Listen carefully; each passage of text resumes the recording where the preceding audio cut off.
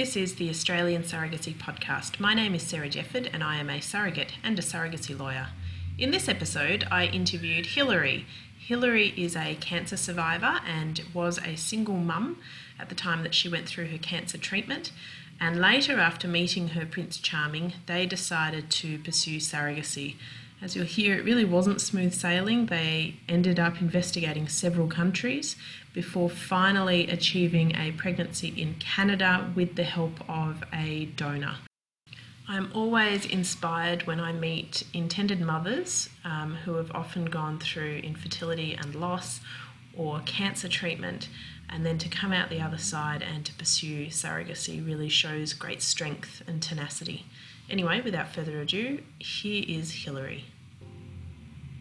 My name is Hilary and my husband Ben and I live in Melbourne, and we have two boys, a 10-year-old called Jordan and a 5.5-month-old called Leo. Okay, that's lovely. So tell me, I understand Jordan's from a previous relationship, is that right? Yes, he is. Okay, and you were a single mum for a little while? Yeah, pretty much from the get-go I was a single mum. So I was pregnant with Jordan as a single mum. Yep. Yeah. And then how did you end up coming to surrogacy? Back in 2010, Jordan was two and a half. I was diagnosed with cervical cancer. As devastating as it was being told that I had cancer, for me, the treatment of cervical cancer was to have a hysterectomy, and that was what was the most upsetting news for me at the time. I desperately wanted to have more children. I wanted to meet my Prince Charming. I wanted to have more babies, and being told I had to have a hysterectomy as a single mum was just absolutely devastating for me. Yeah. How did they find the cancer? Was it through a routine pap smear? No, I'd actually had a clear pap smear 6 months earlier. I just had some light swabbing, so went to the doctor eventually after a few months. Thought I'd better get this checked out, and then pretty much straight away they said, "Yeah, we think you've got cancer. You need to go and see a specialist." Yeah, and as a single mum, that must have been very challenging. It was actually. I was very lucky that I had a really fantastic support network around me. I had my mum and dad who were there through every step of the way. I had a great bunch of girlfriends that were always there to cheer me up when I needed it. So I had a lot of support, and I pretty much got through the whole cancer journey. It was a 6-month journey. I got through it pretty well, but as I said, the low moments for me was finding out that a result of the cancer would be that I'd be infertile moving forward. So that was something that I didn't deal with well at the time, and took me many years to, I still probably think about it often now. So it was something that I really struggled to get my head around and accept. Were you given any formal counselling or support to work through that? I did. I went and saw a counsellor for one session, but it wasn't really sort of my cup of tea. I found by talking to my mum's a psychologist, so by talking to her about my feelings, that helped a bit. But for me, I'm someone that just sort of needed to, focus on the future and try and put a plan in place of how I could overcome this. Basically, throughout my treatment, I was single, but a week after my last treatment, I did meet my husband. So once I met Ben, we were able to put a plan in place of how to actually, overcome that infertility. Were you given the option to harvest any eggs before you started, before you had the hysterectomy? No. So what happened was that I had the hysterectomy, and my surgeon said to me, the good news is that we'll leave your ovaries intact and you'll be able to retrieve eggs down the track. So that was my sort of saving grace. I thought, I might not be able to carry a baby, but I'll definitely be able to have babies via a surrogate down the track and be able to extract eggs when I needed them. So after the hysterectomy, once they were in there, actually during the hysterectomy, my surgeon found the cancer had spread quite extensively to my lymph nodes. And then he came and gave me the devastating news that I would actually have to then go and have further treatment, and that was chemo and radiation. And he did say, unfortunately, that means that your ovaries will eventually stop working. So it was at that point he gave me an option of seeing someone to extract some eggs, which everyone in my family thought I was crazy. They just thought, you've been given this pretty bad prognosis. You need to go and get this treatment done straight away. But the thing that was on my mind was that I really, really wanted to have more kids down the track, and it was really important for me to at least give it an attempt to try and retrieve as many eggs as possible. So off I went on my own. I didn't really have anyone to go with me because my family they weren't very supportive of it. They just wanted me to get this treatment done, and they just thought, you have a child. Let's just move on and focus on treatment. But for me, it was really important that I tried to get some eggs retrieved, and I did. I got 7 eggs retrieved through Melbourne IVF, which at the time I thought was a great number, but and they did give me the odds that, obviously at each step of the thawing process and creating embryos and whatnot, your odds do decrease of actually getting a live baby at the end of it. So, but I try not to focus on that at the time. I thought, I've got some eggs stored. We'll tackle that when we got to that. Mm. What happened with those eggs? So once I met my husband, a couple of years down the track, we got married. Once we got married, we decided it was time to pursue surrogacy. Along the way, had been researching overseas options, and along the way, India shut down. We were considering Thailand. We even met up with someone to discuss that further, and then that shut down. So my husband and I got really panicked and thought, all these options are closing their doors. And we panicked, and the next best thing was Nepal at the time.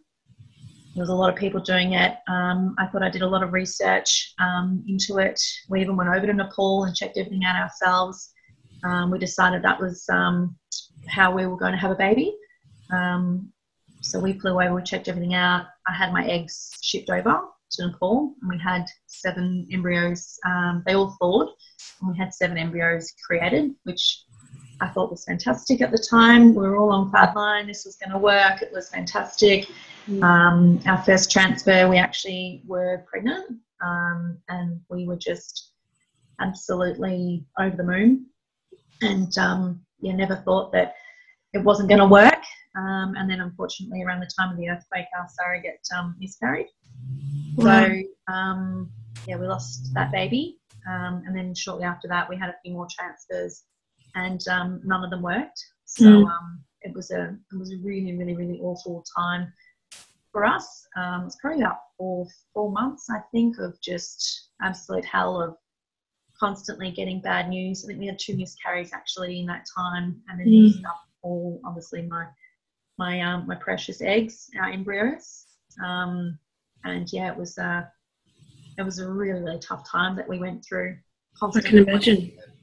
Bad news, getting the bad news.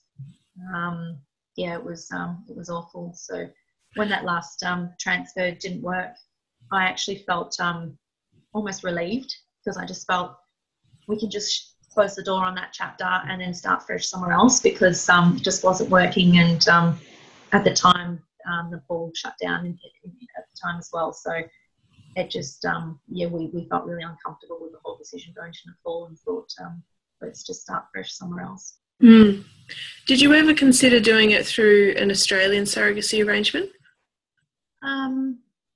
We did, but I sort of asked friends and family, I put it out there to friends and family that we were looking for a surrogate.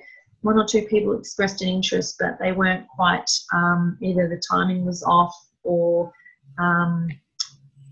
it was mainly the timing was off for a couple of them, I think.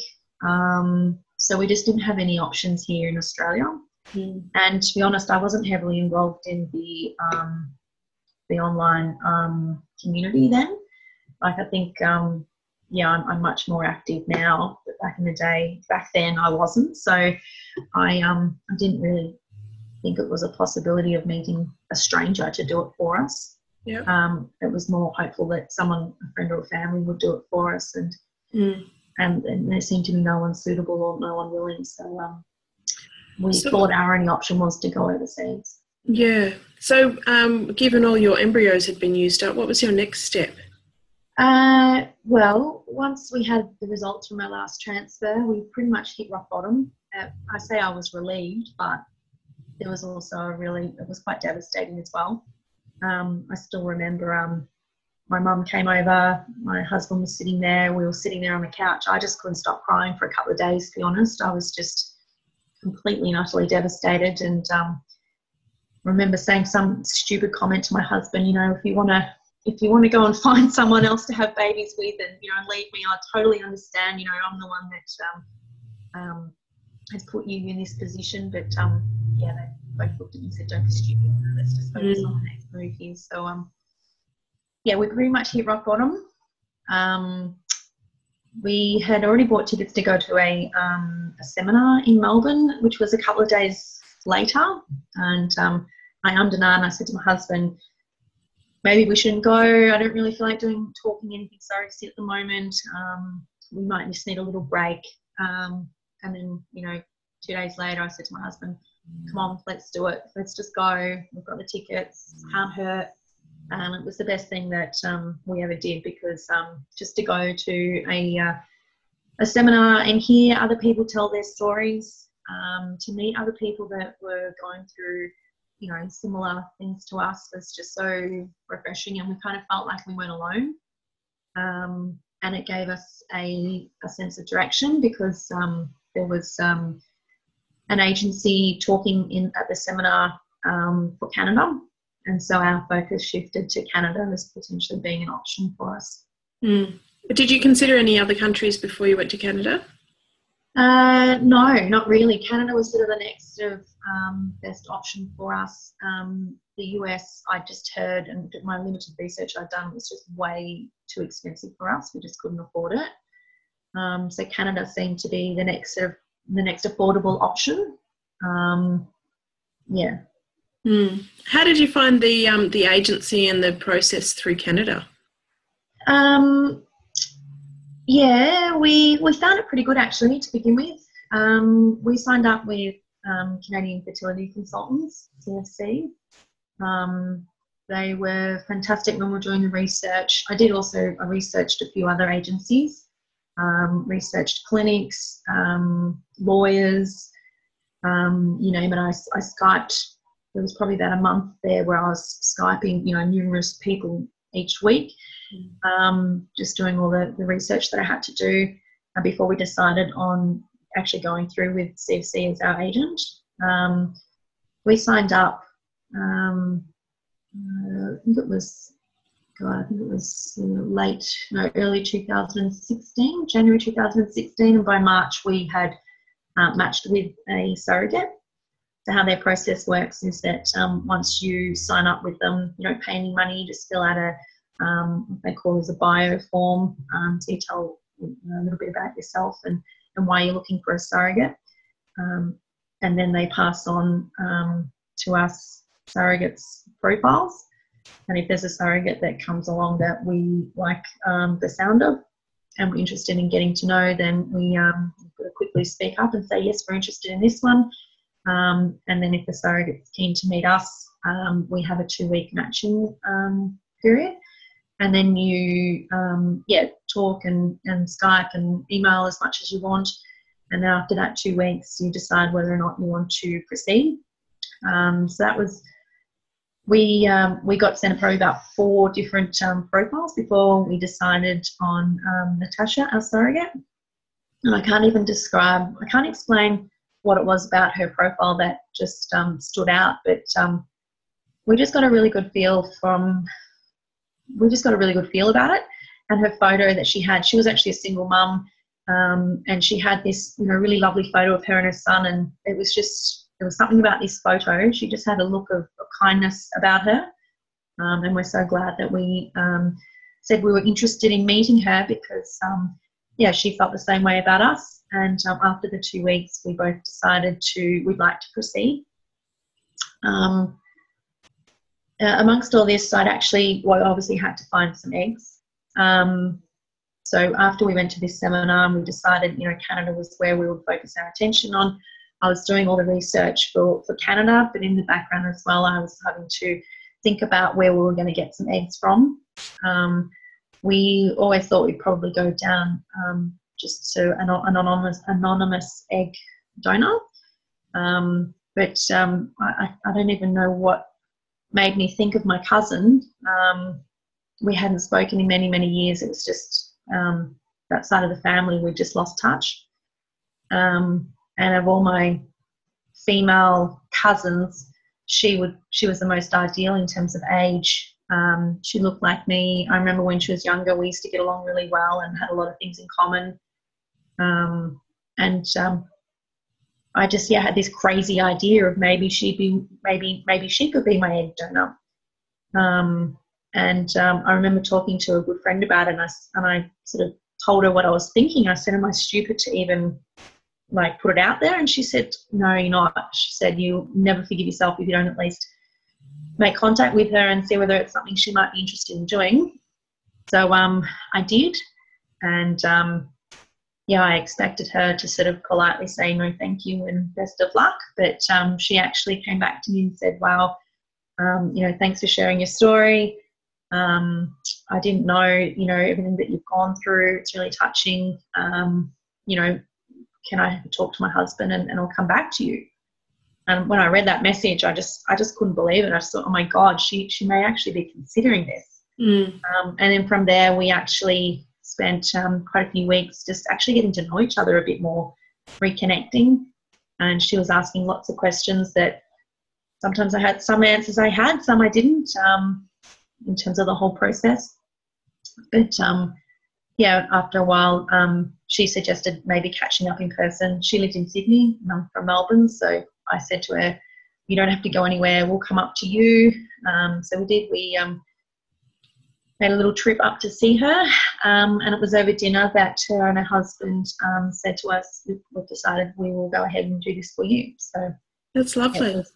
It was absolutely amazing. And even the whole way through getting to know her again, I remember saying to my husband, even if she decides not to proceed with this, it's still been really lovely just to reconnect and become, friends with her again. So was it important for you to have that genetic connection through her donating the eggs? Initially, I didn't even really think about it. I just thought, no, I just want this baby. I don't, it doesn't have to have that family relation. But once I got it in my head that there could be that sort of link, I couldn't stop thinking about it. So initially, no, it wasn't an issue or a desire. But once I actually thought about it, I thought how lovely that would be, and the fact that she looks very similar to me. I just thought it'd be really nice. It would be really nice to have that link. Yes. For the embryo creation, did she have to travel to Canada, or were you able to create the embryos here in Australia and then transport them? We did everything through Janaea in Sydney. So we had to go up. There was obviously some counselling sessions that we could do via Skype, and then there was one we had to do in person. So my husband Ben and I flew up one day for a joint counselling session, which was good to all be in the same room, and for the nurse to ask some pretty important questions. But everything went really well. We all both on the same page. All four of us were all on the same page with everything. It was actually quite nice. So once all the counselling was completed, then and my husband's sperm was obviously retrieved, and the embryos were created in Sydney. Okay. Did you have any difficulty getting the embryos transported over to Canada? No, not at all, actually. When I first made contact with Janaea, I explained the situation to them. I said, we're looking at finding a surrogate in Canada, and that it was an egg donation from my cousin, and then we'd need to send the embryos, create the embryos in Sydney and then ship them over to Canada. I know when I first rang up the person I spoke to said, well, I'll have to get back to you and see whether it is something that we're willing to do. And I explained to them it's altruistic, it's not commercial. There should be no reason why you can't do this for me. And they came back and said, yes, it's fine. We are okay with this. So Janaea were on board. And I used SFS Pharma to ship the embryos over. I'd used them previously to ship the eggs to Nepal. So I had a good relationship with them and had felt comfortable with them. Yeah. And it's just a matter of filling out forms and they do all the rest and keep you informed along the way. So I didn't have any problems whatsoever. Oh, good. So tell me, what happened once the embryos were over in Canada? So when the embryos got to Canada, we had already matched with Natasha. We had, once we matched with her, we had to pay our agency fee. And then we had to get Natasha medically screened. That actually took a lot longer than we expected. I don't know whether they're just a little bit slower in Canada. I don't know whether my surrogate did get a little bit bamboozled with all the tests and things she had to get done.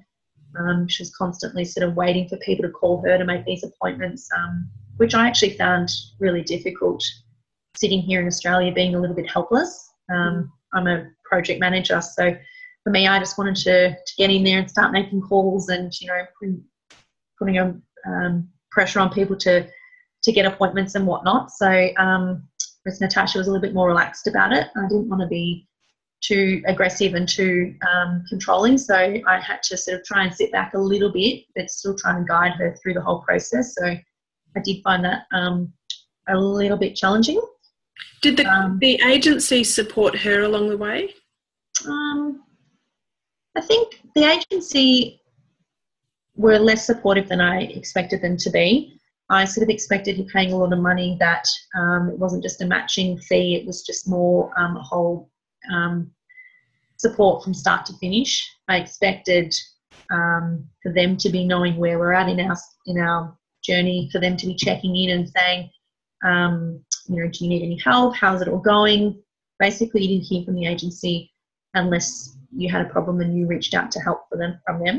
And in that respect, they're actually pretty good. So when we encountered a problem or a delay and I couldn't speed the process up out myself or wasn't getting anywhere, then I actually did reach out for help. And they were good. They then step in, they got us an appointment, within a week, and they were good. Okay, good. So tell me about the transfers then into Natasha. So once the embryos were there, once she was medically cleared, we had a transfer scheduled for, I think it was June or July 2016. So we were very excited. We thought this one's going to work. This one's, it's going to work. We only had 3 embryos that we created through Janaea, and we had them tested. So smaller numbers than I was hoping for, because obviously previously we'd had 7 and none of them worked. So I was really, really worried that of the 3 that we wouldn't have any success. Anyway, we were very excited, very much looking forward to that first transfer. And then unfortunately a week before the scheduled transfer of my surrogate, I got a phone call from the clinic. The clinic I decided to go with was Create Fertility, and they were fantastic, by the way. Anyway, I got a phone call late one night from my nurse, whose name happened to be called Hillary as well. And I thought, oh no, this doesn't sound good. She said, I wanted to call you. Natasha wanted me to call you and let you know that unfortunately she's in hospital. Natasha had a sling band put in many, many years ago, and it had actually ruptured just before the transfer. Oh, wow. Which was probably a good thing. And that's, in hindsight, was a good thing that it happened before and not during or after the pregnancy. So, and at the time, we just said, look, as long as Natasha's okay, if this delays us, it's fine, please, just as long as she's okay, because she was devastated and didn't want to have to tell us herself all things. So, look, we ended up having a 6-month delay. She had to then have minor surgery, and we wanted to wait a couple of months before she was ready to go again. So that 6 months was, again, really, really hard wait. So after the 6 months, we transferred in the January 2017, and the first transfer didn't work. So again, another sort of hurdle. And then we went again in February, and the second transfer we decided our last 2 embryos, we just go all in and put them both in. One, it was a result of one single pregnancy. Wow. What was that like in that 2-week wait? Oh, horrible. Yeah, just absolutely horrible. Because we'd had so many transfers in Nepal, and then, obviously these 2 transfers, the 2-week, the 2-week wait period was just horrible each and every time. And just looking back, I just cringed at the thought of just those, 2 weeks of waiting. But obviously this time round, though, we got good news. So, and again, you're excited, but you can't get too excited because you think, it might not work, and it didn't work, previously for us. So the first 12 weeks were incredibly difficult. Yeah. And what was it like being distant from Natasha?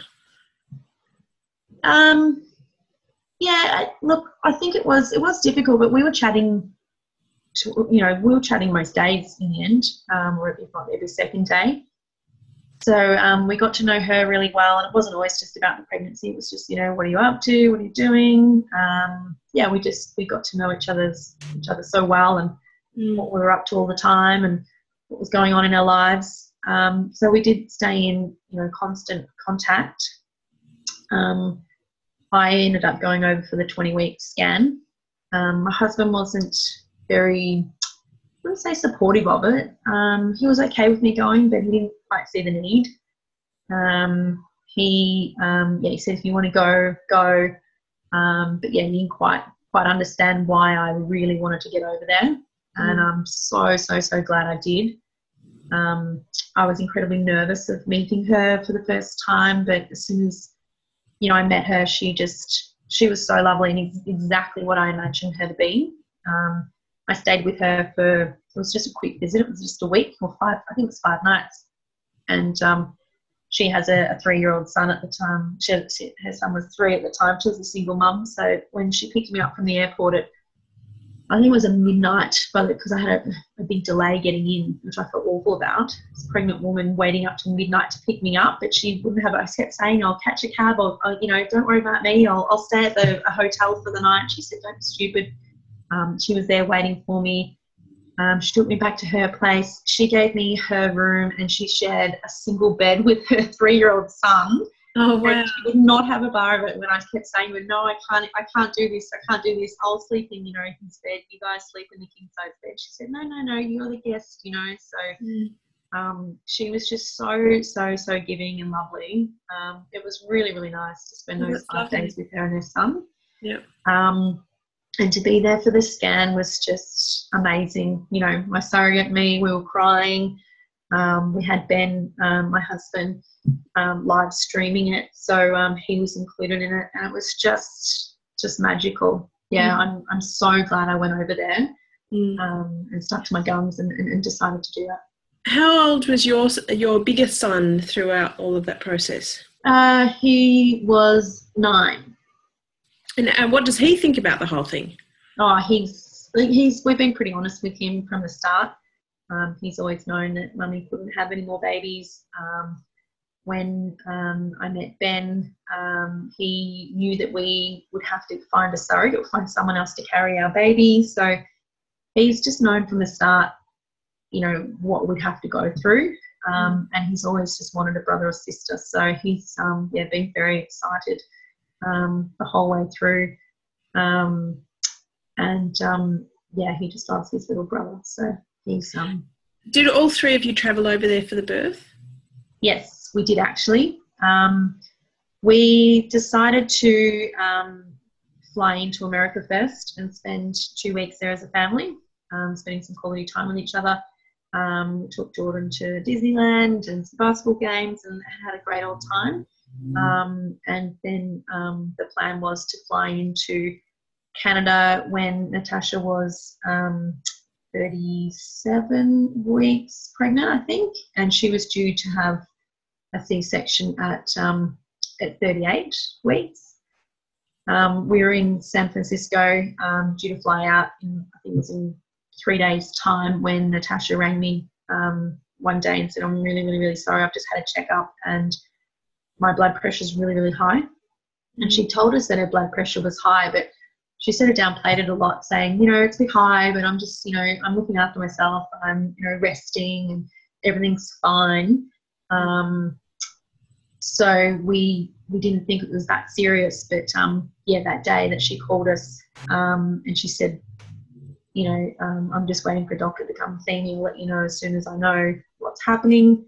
And basically didn't move from that spot all day. I was held this phone in my hand thinking, my God, do I book flights? What do I do? And I just had to sit there and wait till I found out more information.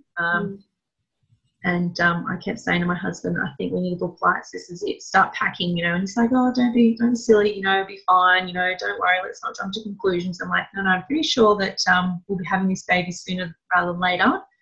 And basically at 6 o'clock that night, it was a Thursday night, Natasha rang back. She said, okay, they've admitted me. We're having this baby tomorrow. Basically jump on the first flight you can. So I said to her, I'm really sorry, I'll call you back. I have to go. I have to do a million things.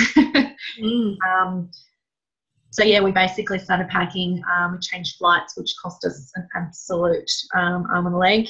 But the first flight we could get was 6 o'clock the next morning. So we basically drove to the airport that night, slept on I didn't do much sleeping, but parked ourselves at the airport waiting to get on that plane at 6 o'clock the next day. I remember messaging Natasha the next day saying, we're just about to jump on a plane.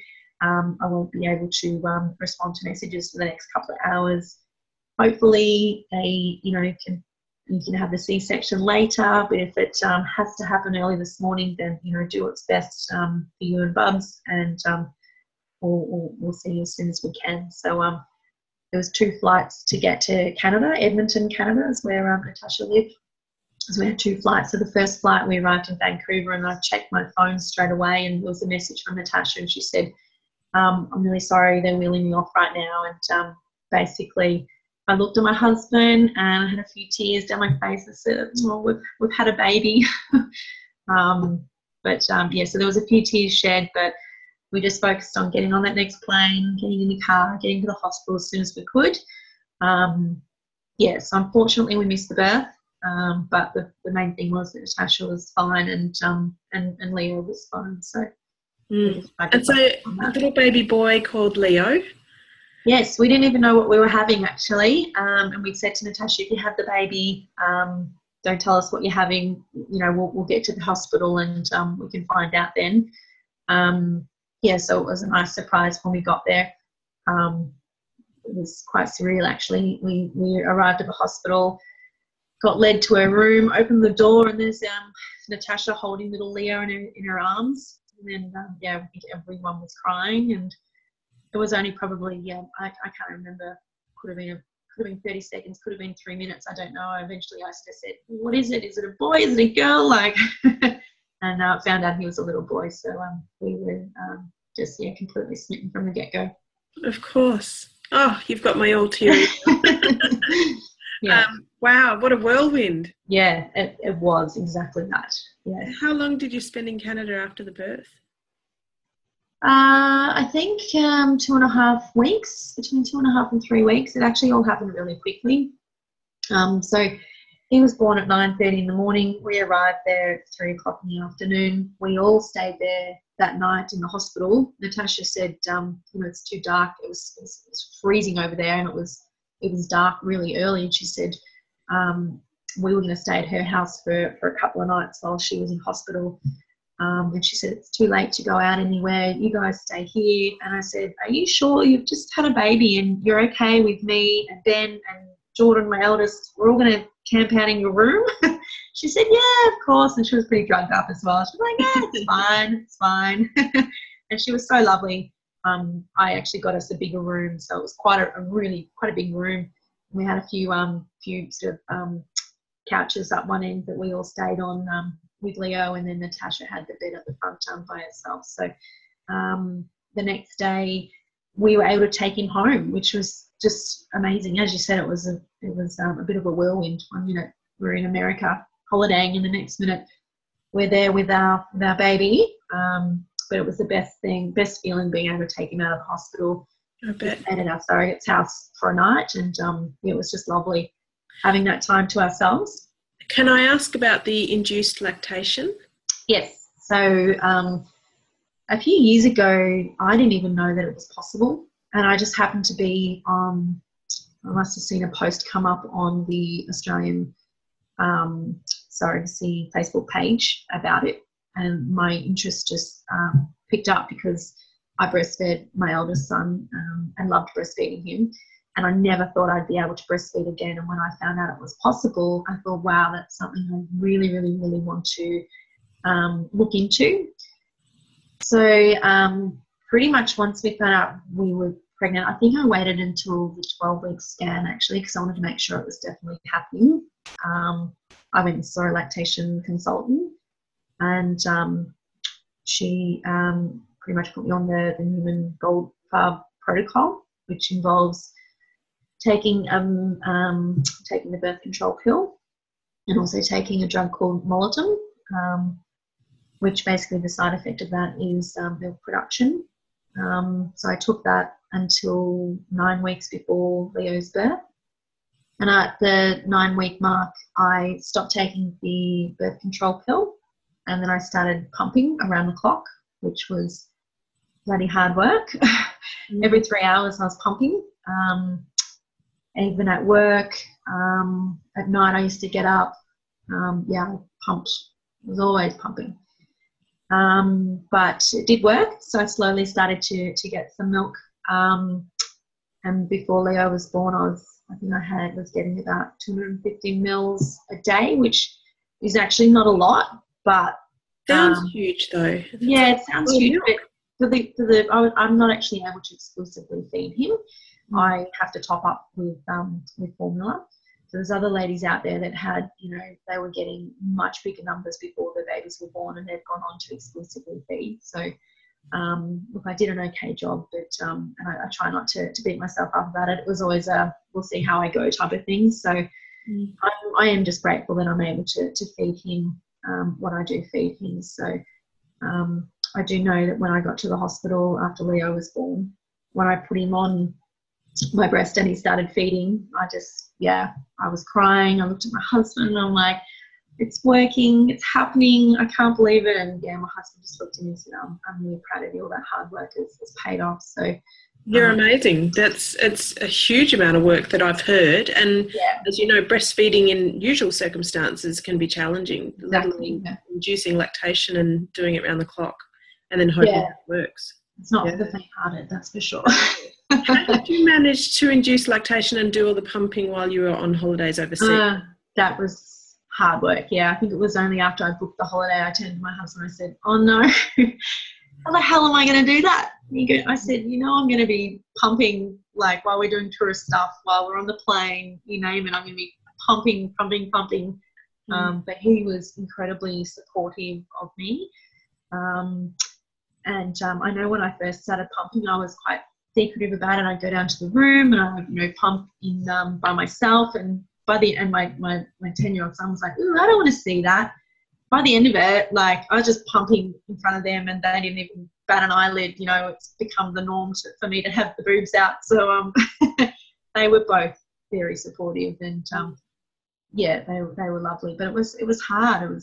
And I took a manual pump over with me, and the batteries stopped working, or I would take it out when we went to Disneyland one day. I'd pack it with me, and I'd forget one tube or one part of it, and it was just a nightmare. Every time I tried to pump, there was some sort of issue, so I just have to manually express. So, well, I'm very impressed. But I was pumping all the way around America. That is amazing. Well done. Well done. So going forward, would you have any advice for anyone that was considering surrogacy overseas? Yes, I would say just do your research. Don't just speak to one lawyer. I think I Skyped about 4 lawyers until I just had a feeling that that lawyer we just connected really well. I Skyped lots of clinics, agencies. Just speak to everyone and anyone until you sort of get a really good feeling from someone before you make your decision. Also, be active on the Australian Surrogacy Facebook page. When I found, I don't even know how, I've got lots of friends through the surrogacy world, and I look back and I can't remember how I became friends with them. It's normally you see a post about something that you're both researching, and then you think, oh, I might just ask this girl if she knows, something more about whatever you're looking at. So I've met lots of friends along the way, mainly from sharing research notes. There was actually 4 girls that we started a little group chat when we were all looking at surrogacy in Canada. 2 of them went on to go to US, and 2 of us stayed with Canada. So we were sharing notes along the way for a couple of months there. So that was really lovely. So just research and reach out to other people going through it. I really enjoyed hearing Hillary's story, and I think she's got some great advice for intended parents, particularly who are considering overseas surrogacy. In the meantime, if you'd like to get in touch, you can find me on Instagram or on Facebook, or at sarahjefford.com.